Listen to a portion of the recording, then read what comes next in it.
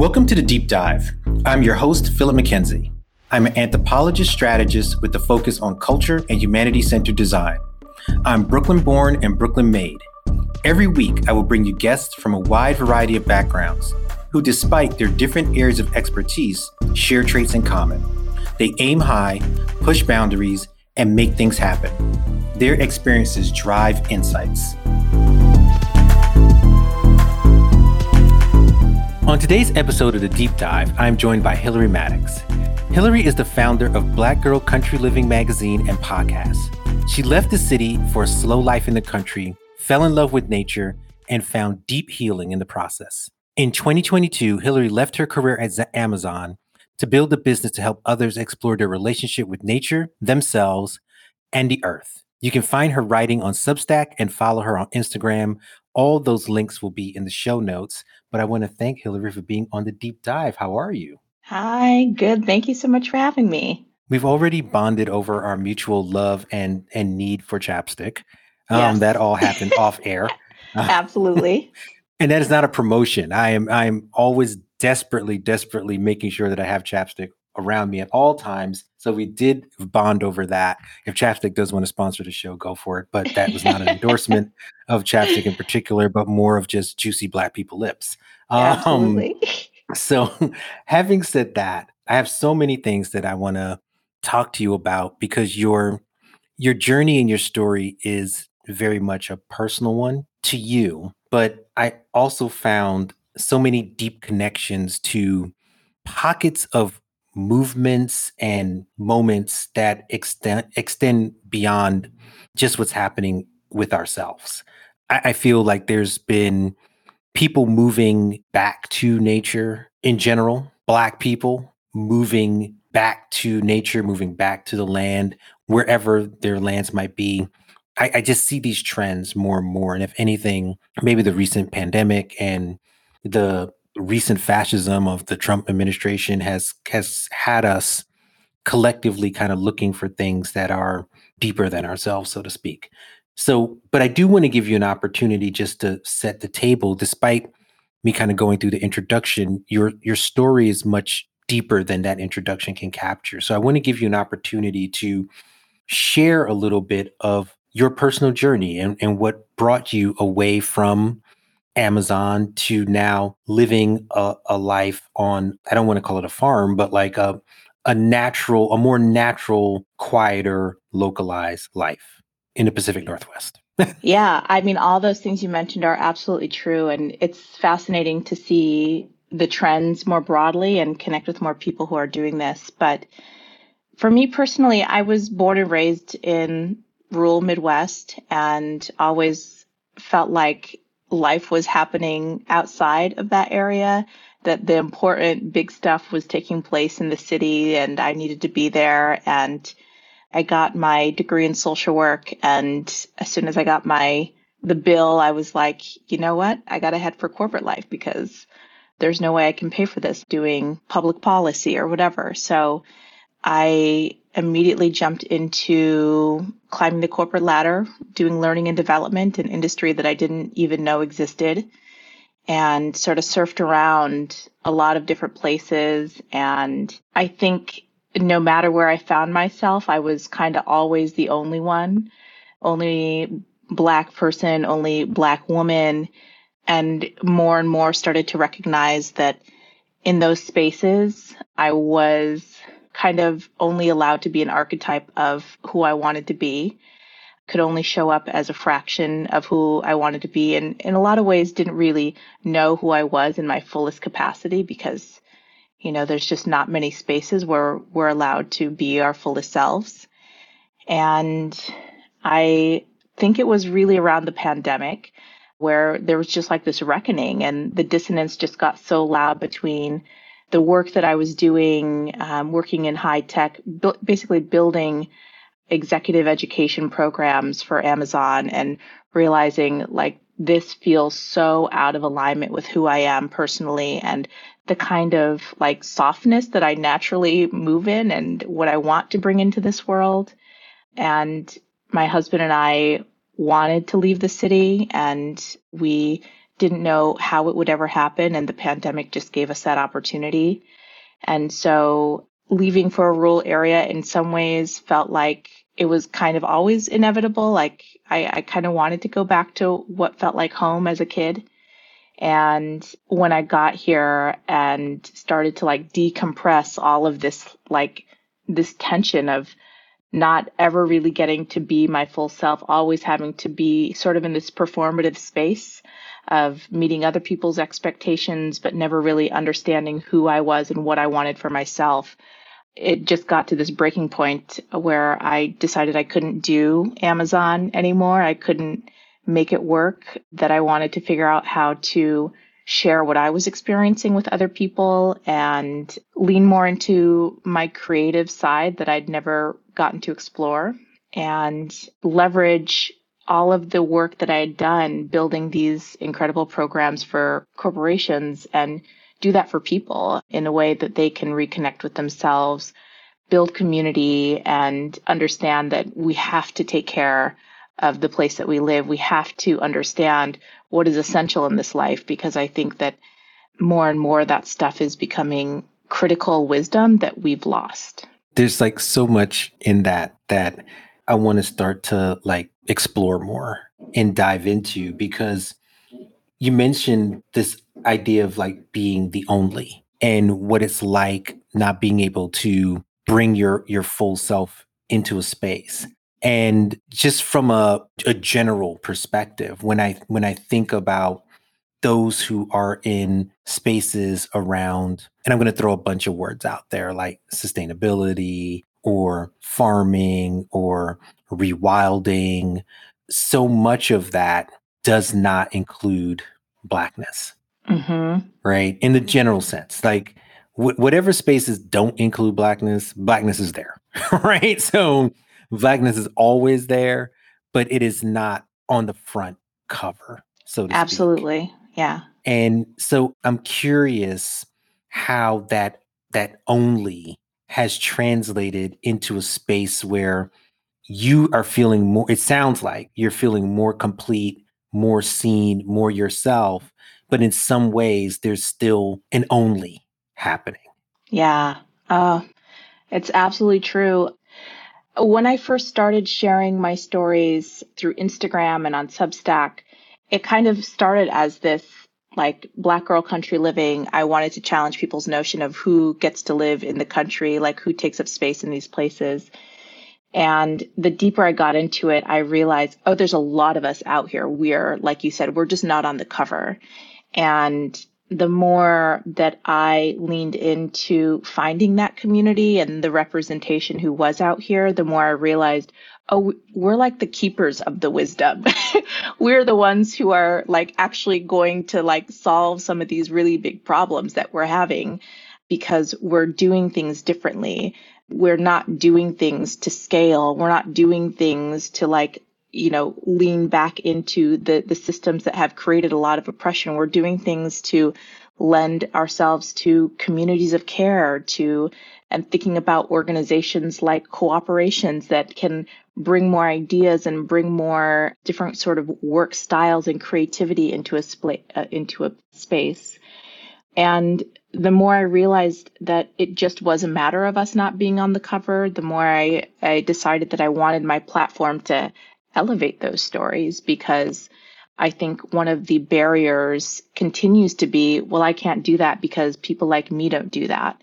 And I think the more we start to examine a lot of stories throughout history, the more that we see there's been a lot of people, a lot of these stories are there. We just they haven't been explicitly shared to us as a story about being in connection with the land. Harriet Tubman's story is one that comes to mind because I just wrote about it this month. But we think about her as having saved all of these enslaved people, but we don't often give her the credit for being this incredible naturalist, to have a deep, deep understanding of the lands that she had to navigate back and forth through all of these different terrains, and understand how to use the stars to navigate, how to use waterways, just an immense amount of wisdom about a place.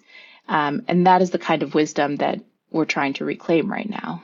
I read the Harriet Tubman piece on the site.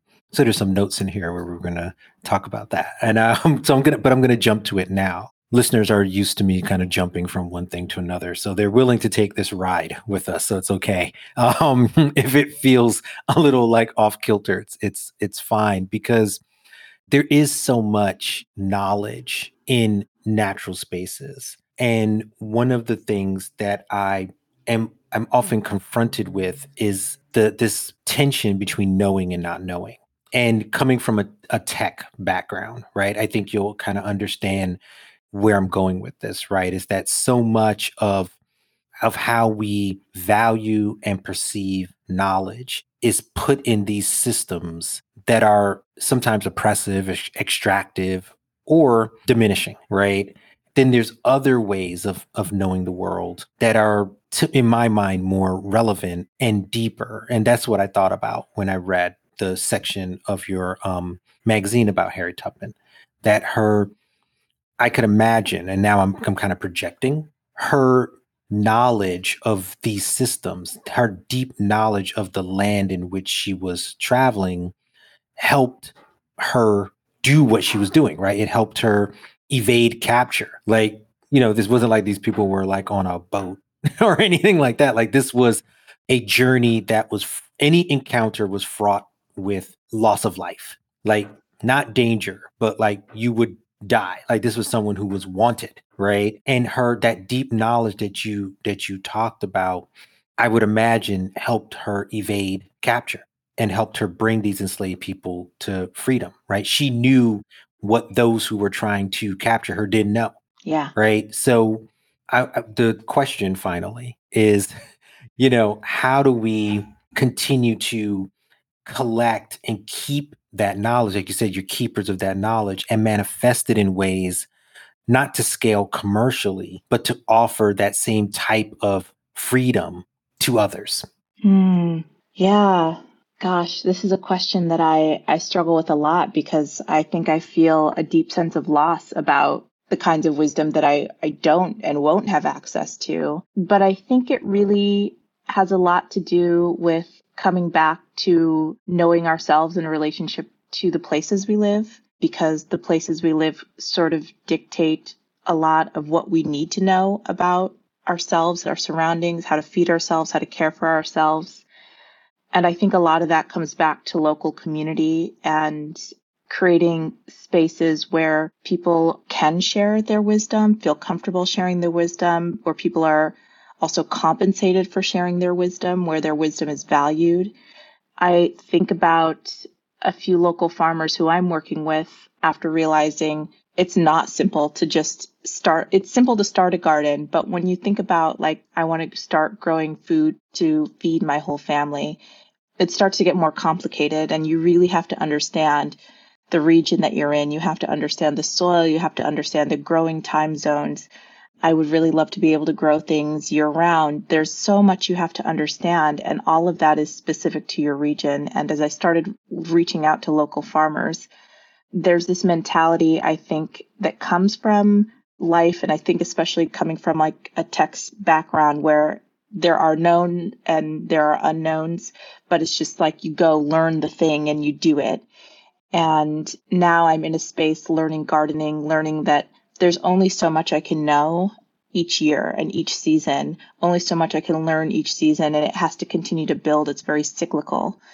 And so I think also creating spaces where it's okay to not know all that you need to know. It's okay to lean on somebody, and spaces where we encourage people to be curious, because we aren't often granted that as adults, the opportunity to just continue to learn and to not have all of the information you need to have.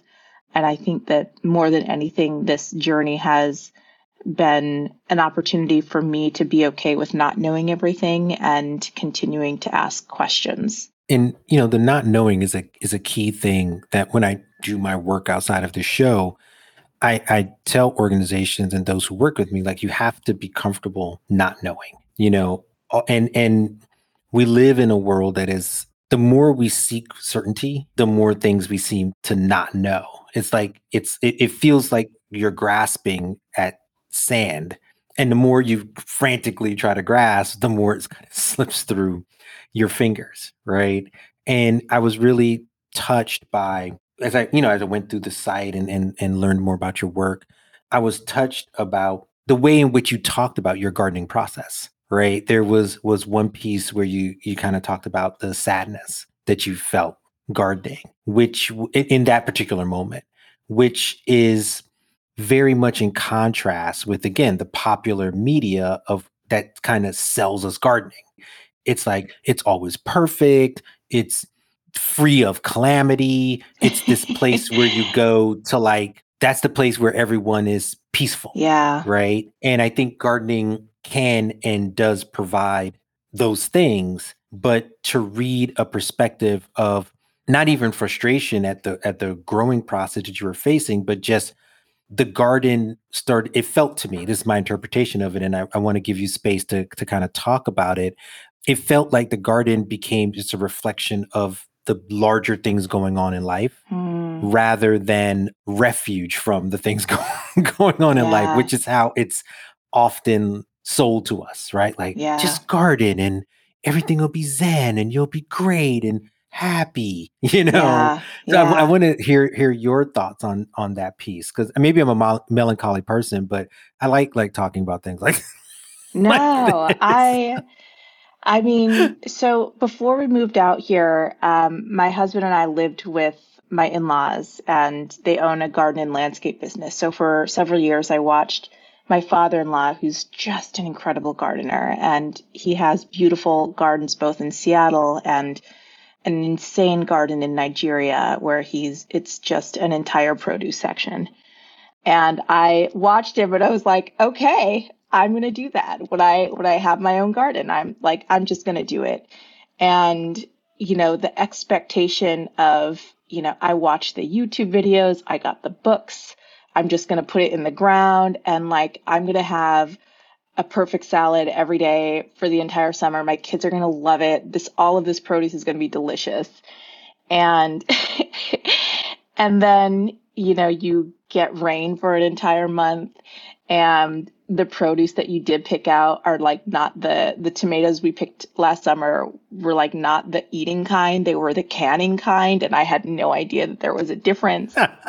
Neither did I. Yeah. Yeah.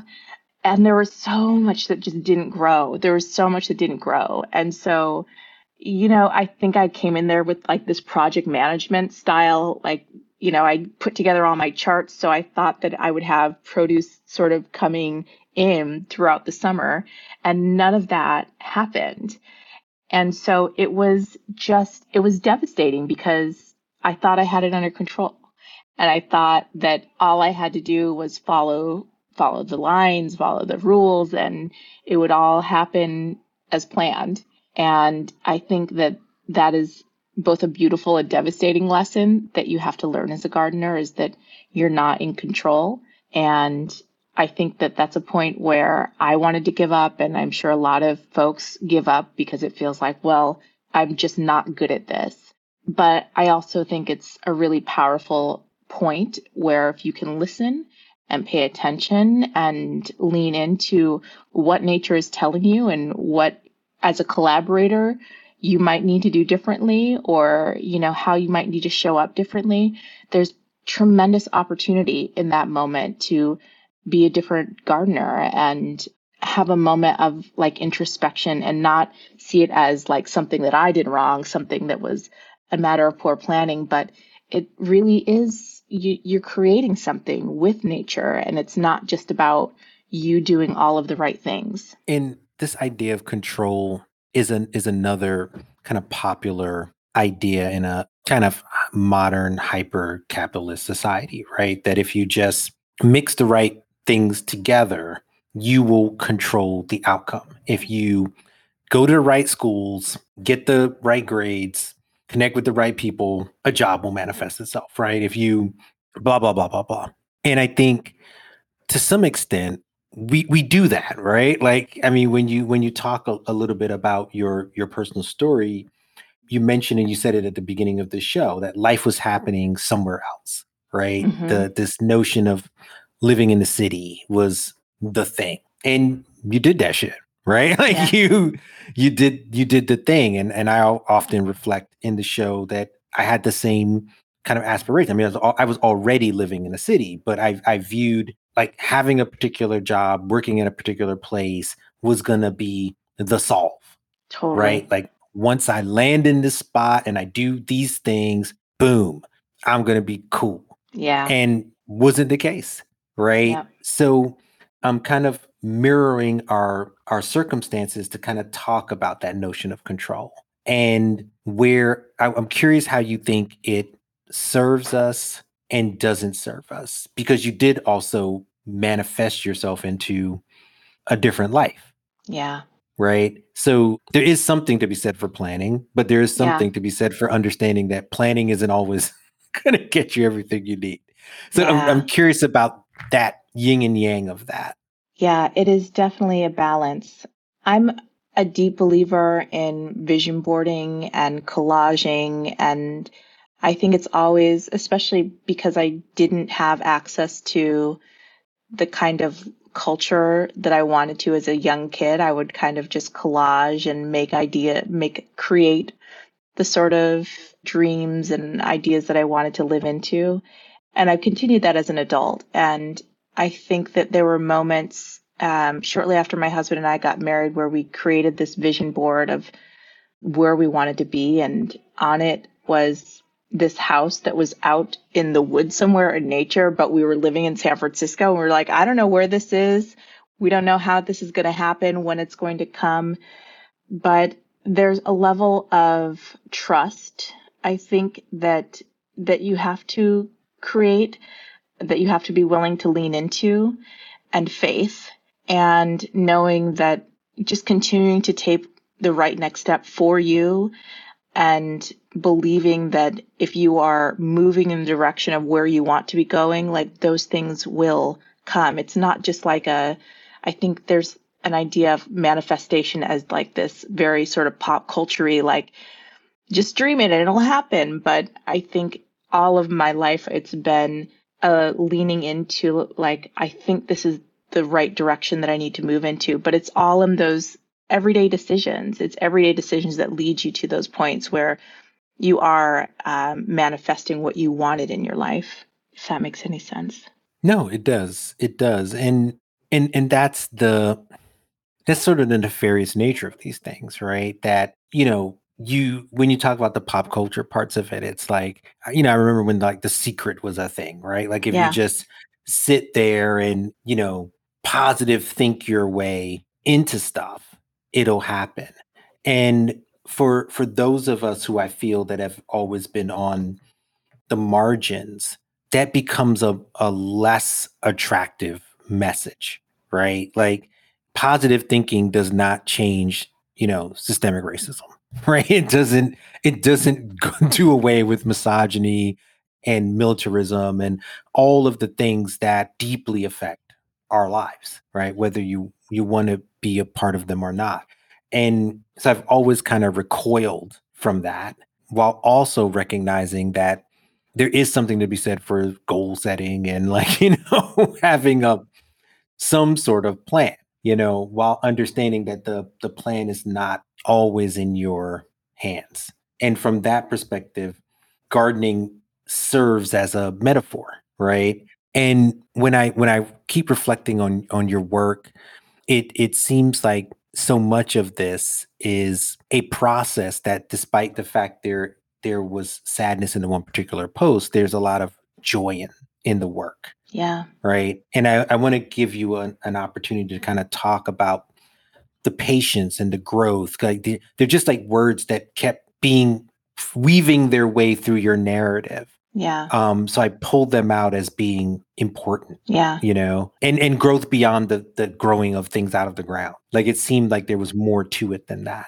Yeah, definitely. And I think, and like the unsexiness of like it's the everyday decisions that matter. It's the same way in the garden. Like if you want to have a beautiful harvest, it's the unsexiness of you actually have to like show up every day and water it, or take time to observe what the soil is like, or whether or not there's fungus growing on the leaves. Like there are steps you have to sort of integrate. And for me, what I realized that it was doing and the growth that it was giving me was building a sort of a discipline within myself that I'd never really had before. I'd always sort of defaulted to sort of an instant gratification of like if I can see it, then I know that it's real and like I've accomplished something. But it took a while before I started realizing, oh, the garden is really teaching me something about myself. And if I can continue to just find those lessons, and I started journaling more often, I started meditating and like all of these things, which I thought were sort of like woo woo and, a little bit more like, oh, I think people who, I don't know, it felt like again, sort of a pop culture self care thing until I realized that there is value in that, until I realized I'm really just not in tune with what is going on in myself and in my mind. I'm not aware of what my needs are. And I started to learn all that and see all that through my garden. And, things that you would never imagine, as something as simple as growing a tomato plant can teach you, something as simple as taking care of, we have a few like shade gardens and certain things can't grow in those spaces. There's also certain things that will take over. And so things like boundaries, you have to create boundaries for plants. You have to encourage plants to grow in a certain direction. All of a sudden, those things were a reflection of my own life. Like, where do I need to create boundaries in my life? Where do I need to prune things back so that, I have space for myself to thrive? The seasonality of growing and being in nature started to become much more real to me.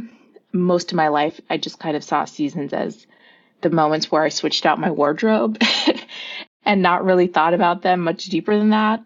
And then realizing that those are also moments where I think it's in our nature to want to slow down and to go inward and to take time for more introspection.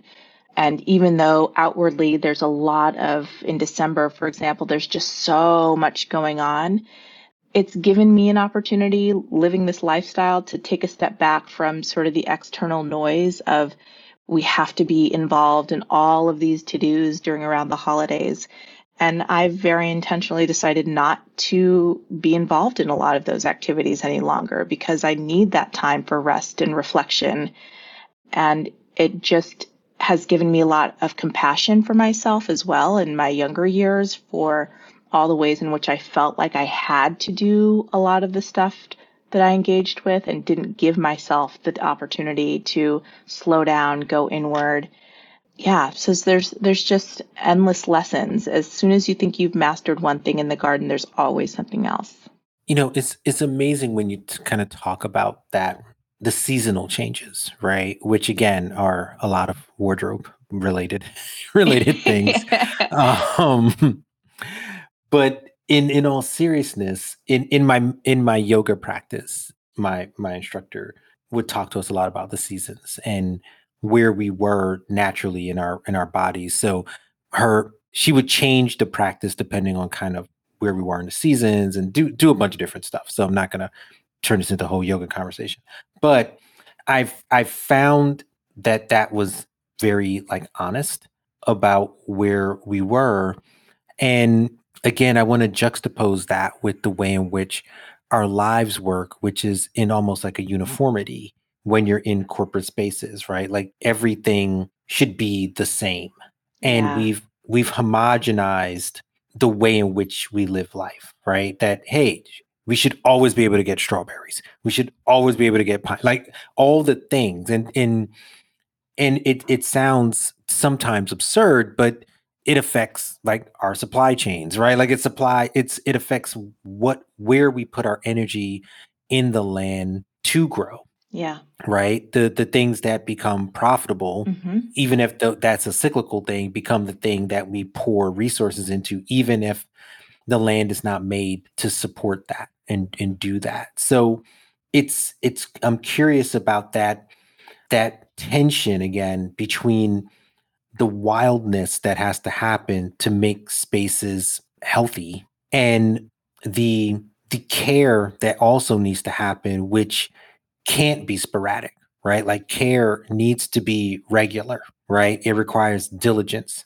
even if the outcomes that we're looking for are wild, right? Yeah. So how do we balance that? Or not, balance might not be the right word, but how do we confront that or deal with that or any number of words that probably aren't sufficient to what I'm trying to get at? Yeah. Yeah, I think for me, this is one of those questions again that comes back to knowing our places and specific places where we live that shape us. And I think we live in a time and place where we believe that like the whole world is our place, that, it's okay and normal to have strawberries in winter, like all of those things. But I think that we're also at a tipping point where those things are going to become less and less possible. That's just the reality. And I think that recognizing that our places need to be where our food needs to come from, more localized food growth, and understanding that there's only so much that we can grow within our region, within a space to support that. And I'm kind of going off the original question, but That's allowed. okay. I think it really we have to shift our expectations, I guess is what I'm trying to say. And instead of expecting all of these things to come to us, I think we are going to have to be willing to do a little bit more work to understand what is required to get what we need, what is essential. Because right now we've been in a time of overabundance, of excess. And that is just not a normal place to live. It's not a space that our earth can continue to sustain. And so I think the balance has to come back to where can our food come from? Where should our food come from? And how do we contribute to making sure that that's sustainable? One of the things that I also found that you have done very well is, and I don't know if this was intentional, so maybe I'll ask the first part of this question will be like, was this intentional? To start to change the language of how we talk about living in quote unquote the country or gardening. Like when I went through the magazine and that really struck me that the language that was used by both yourself and different times when you have contributors was so much more in tune with a gentleness that doesn't seems to exist less in more conventional conversations around these topics. And there was a piece that you wrote about one of your two maple trees that had to be removed. And as I read the piece, it was a well done, but also it was very emotional, right? And it took me to kind of as a kid of the 70s and 80s where there's a movement and then to me there's always like a counter movement, right? And so I remember in the 70s kind of dating myself, there it was like the beginning of what I knew of as conservation, right? That litter was out of control and so there was like active campaigns on TV to get us not to litter and to take care of the environment. And there's famously the indigenous person who was not actually indigenous, but kind of going through the wreckage of America, and then the one tear, kind of comes down his face, right? And this was like, I remember being a kid, 4 or 5 years old. This was like, oh my God, I'm never going to drop a piece of trash ever, right? So Yeah. Yeah. those who think advertising doesn't work are wrong. Advertising works great. That's why they do it. And then it felt like there was a pushback against these narratives, most popularly the term like tree huggers, Hmm. right? Like, oh, you're just a lefty tree hugger, like, like, as the person stands there with like a chainsaw at the ready, right? Yeah. And so I bring all that up to kind of bring us back to my original point about that particular piece about, and they were maple trees, right? There were two maple trees. Maple trees. When you talk about the loss of that tree, it was, I'm going to say as if it was a person, even though I don't agree that there's any difference. So I'm going on the record that any living thing matters, and I'm Yeah. not making this false argument that has been made for a long time that like people matter more than like trees, Yeah. right?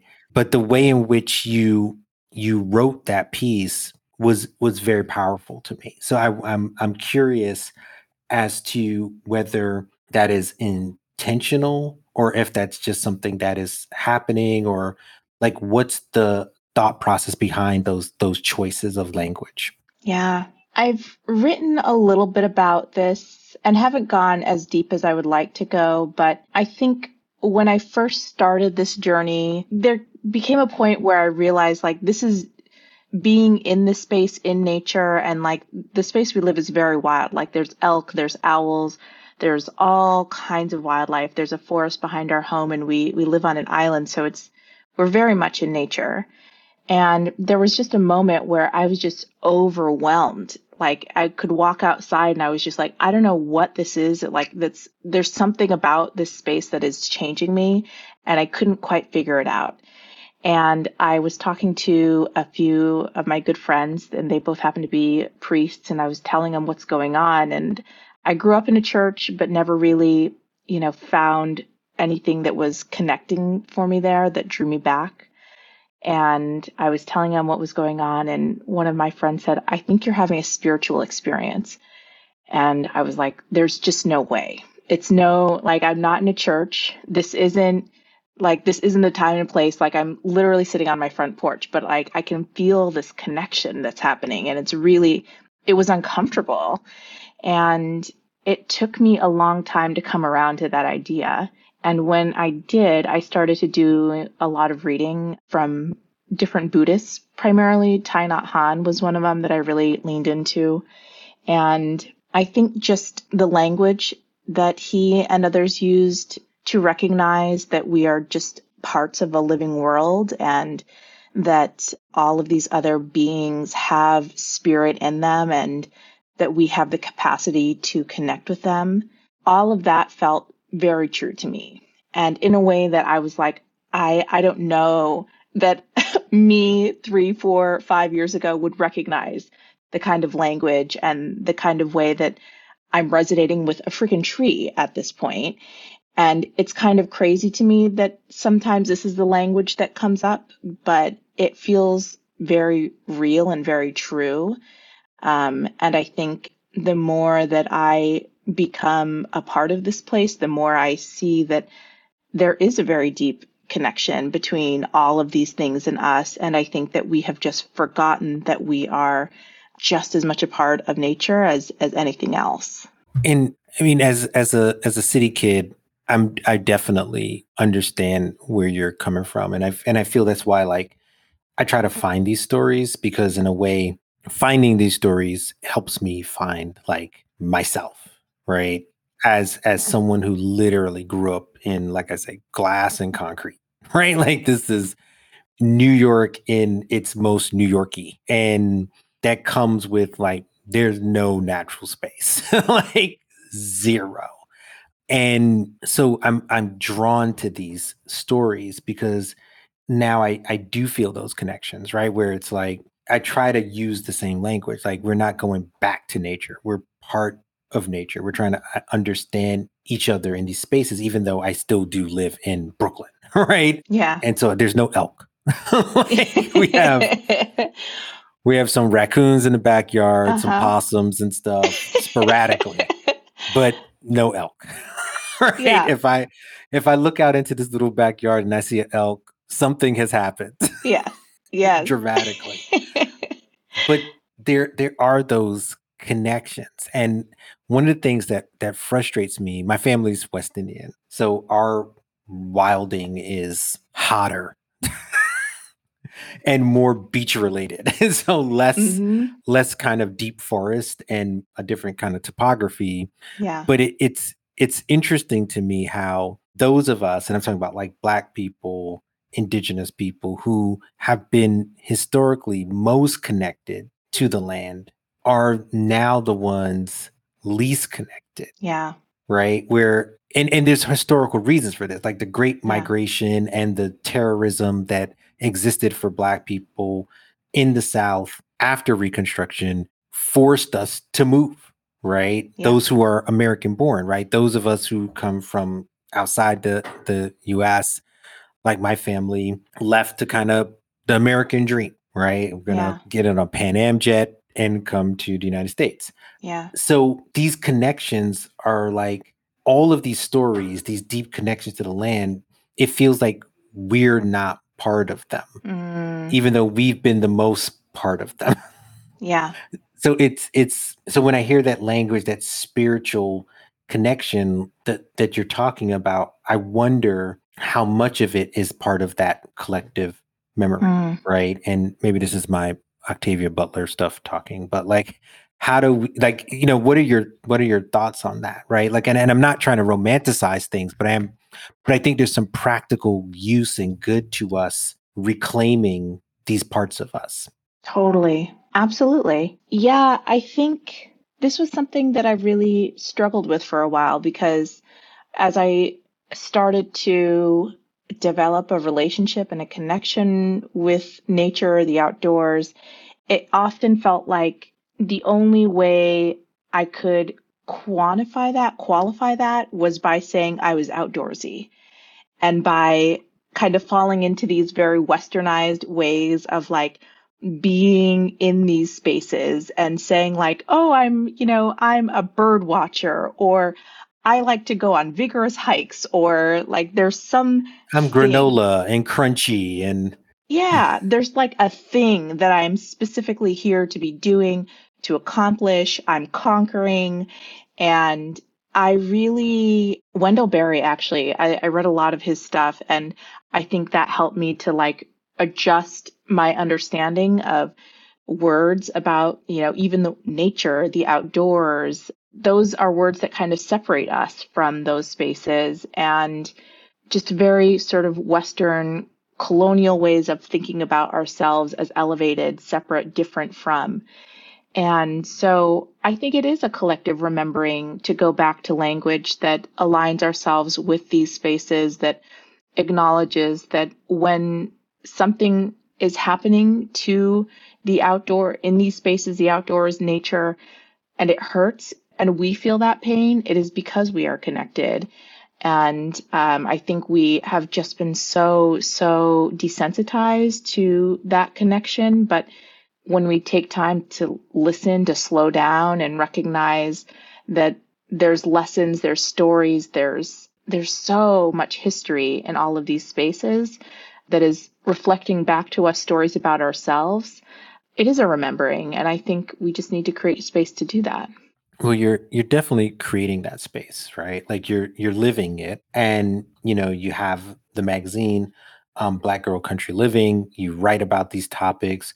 You're pulling people into this world and being pulled as well, right? So, before we get to the final two segments in the show, I want to give you an opportunity to kind of reflect a little bit about that, entanglement. And I always kick off each new season of the show, calendar year of the show, talking to a guy named Indy Johar. I've known him for a very long time, and this word entangled came up a lot in our conversation, our most recent conversation, and I almost feel like it's going to be the word of the year, because we are so deeply entangled, and it feels like the more we try to unknot those entanglements is when things start to get fucked up, right? Yeah, So there's so much of a freedom in the language that you use and how you talk about your experience while being entangled, further entangled with the land, right? So yeah, as an outsider, the more you get involved in the land around you with your family,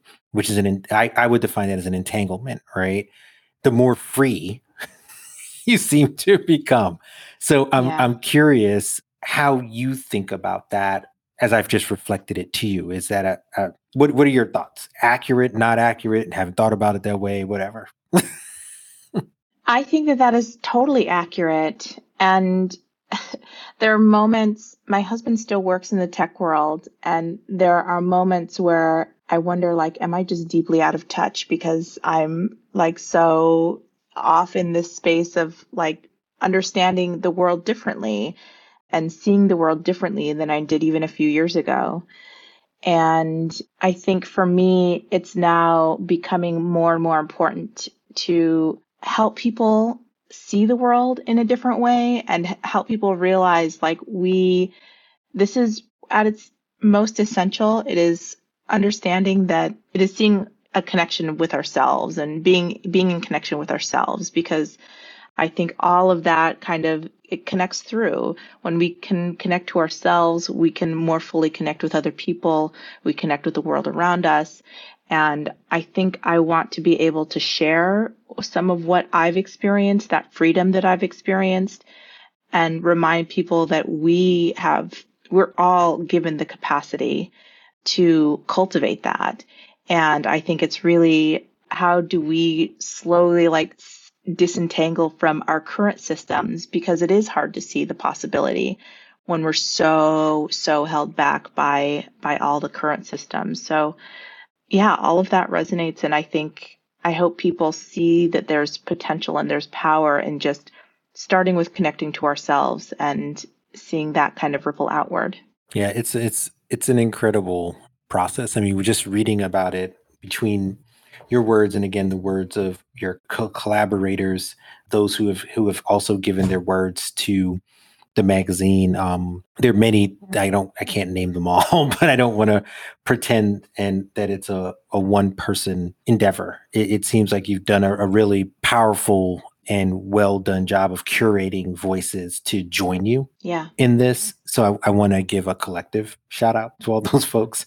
Um, that it's very intentional and it is a beautiful entanglement. So I've had a lot of fun kind of going through it in preparation for this. So I want to get to the final two segments of the show because I'm keeping an eye on the time Yeah. because I'm prone to let time run away from us. So I have three off the dome questions, and these are just Okay. like literally off the dome. As someone who is now a gardener, what is one tool that every gardener must have? Oh. I'm going to say this knowing that most gardeners won't be able to, but here in the Pacific Northwest, my tool of choice is my ducks because they eat all of the slugs and snails, which are highly problematic to gardens.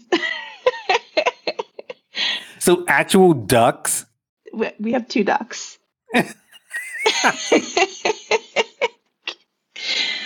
I know. Do they have names? They do. Iggy and Barney.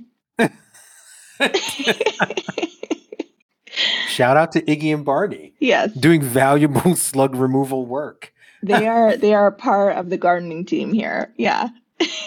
So do they just eat the slugs or anything else? I mean, I know they eat other things, but They forage mostly, so they'll eat a lot of insects.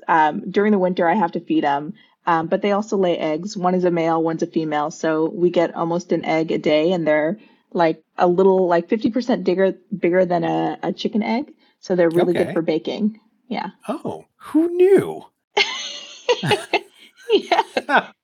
Shout out to Iggy and Barney. So I'm assuming Iggy is the female. Iggy is the female. Yes. Yeah, it would be odd. I mean, a little odd if Barney was the not crazy odd, but Wait, let me hold on. No. Barney's the female. But here, really? no, it's because when they're young, so it's a whole story. Last summer, I wanted to get chickens, but I went to the store. I went to the country store, and when they were selling all of their chicks, and they had the ducks marked down for $1 a duck, and I couldn't leave without them, and they require you purchase two, so I got two, and you can't tell if they're male or female. So we just gave them names. One was light, one was dark, and it Okay. happened to be. I don't know what to do with a buck a duck. I know. I was offended for them. I was like, you can't price a duck but $1. That's Yeah, I yeah. mean, I don't want to take it into the culinary world because I already feel an emotional attachment to both Iggy and Barney. But let's just say ducks are very more expensive here. Yeah. Like Yeah. when it comes to consuming them, you know. Yes. So I'm surprised to hear that they're a buck a duck. That's a Yeah. crazy thought. Well, good on you for bringing us Barney and Iggy, which will provide me with nothing but nonstop laughter Yes. from here on out. And it will also remind me of one of my favorite cartoon characters, which of course is Daffy Duck. Very hilarious character. Yeah. And a very popular meme when used to talk about all of those who betray us in the black world, right? Like the Daffy Ah, Duck tap dancing is a very yeah. very popular meme for the Clarence Thomases and other assholes of the world, right? So Daffy lives on in a space he never imagined. Um, my next off the dome question is, what is the one thing that has surprised you? If you had to name just one thing that has surprised you about this change in your life, and it doesn't have to be gardening specific, it can be anything. Like, what's the one thing that kind of like jumps out at you when you think about going from the city life to the country life? That you could start over and be okay, and start over in this kind of way specifically, and find community and find that you're not the only one. And in my case, like, not the only Black family doing this work. There's a lot of us out here. And I think that it's just a reminder that you can do this. Anyone can do this. It's awesome. And my final off the dome is, what is your favorite thing? What is your favorite thing to grow? Ooh, right now, arugula. I really Hmm. love being able to pick arugula, and I have my first bed of it growing. It's so easy to grow too, so it's nice to have something that's like reliable, and I don't have to water it right now because we're getting pretty consistent rain. Okay. It seems like rain is a theme. As much as I know that's a part of that part of the country, it seems like ever more present. Yes, always. Yeah. Okay. I'll keep that in mind. I always say, like, I could have lived in London, and I didn't live in London because it needs to be like 30% cheaper and 20% sunnier. Yeah. So it's like that despite my family, I'm always like, nah, y'all can keep it. Yeah. Yeah. There's dreams of living. I mean, that's kind of why we went down to the Bay Area for a while, but yeah, we could do for a little bit more sunshine. Okay.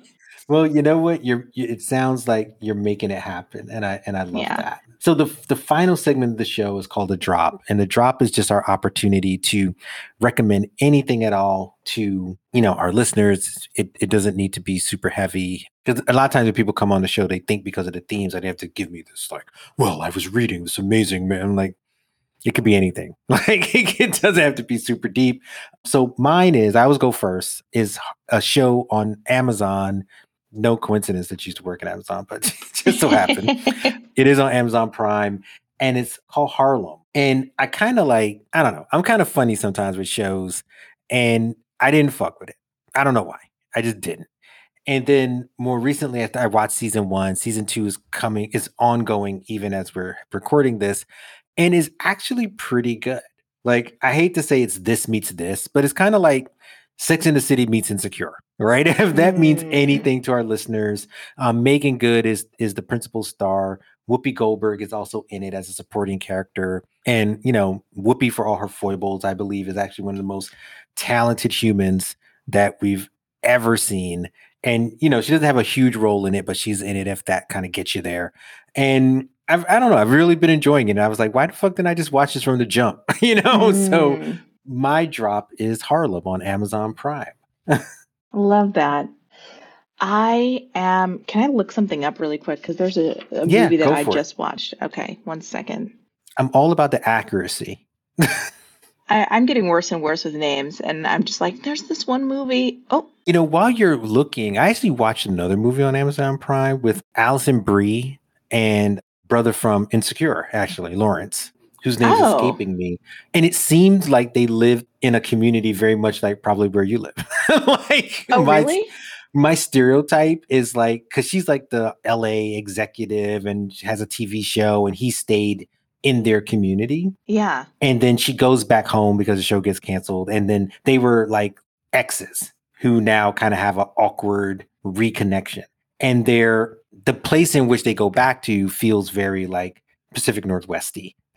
and I can't quite remember the name. It's not my official drop, but it's an entertaining movie actually. So I would also kind of throw that in as a recommendation. But anyway, you're up. Okay, that was on Amazon Prime.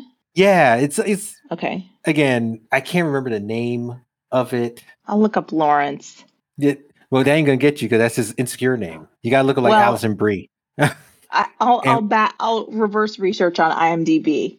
yeah, you'll find it. You'll find it. It is pretty good, actually. So anyway, your drop. You're up. So I just watched this movie documentary. Is that black enough for you?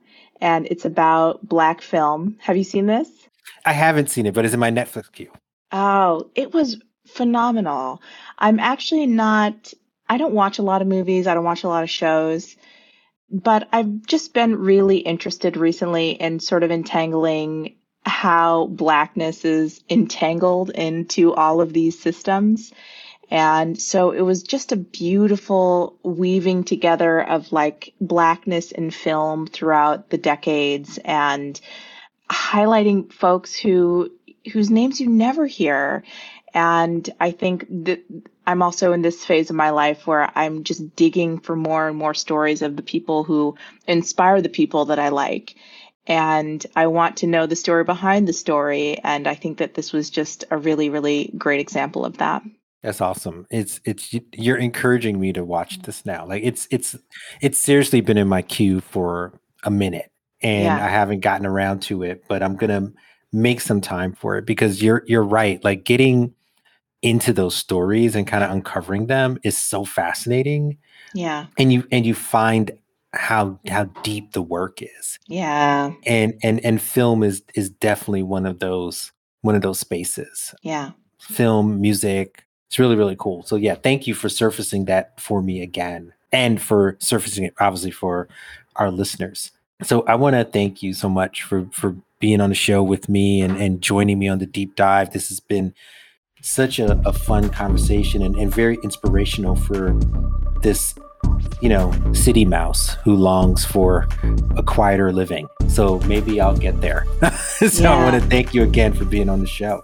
Thank you. This is great. Thank you so much for having me. Thanks.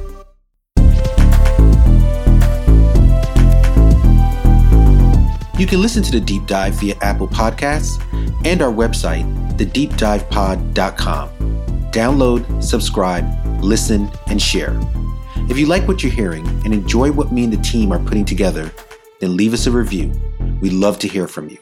You can follow me on Twitter via @FarFlungPhil. To all my listeners, wherever you are in the world, I thank you. See you on the other side.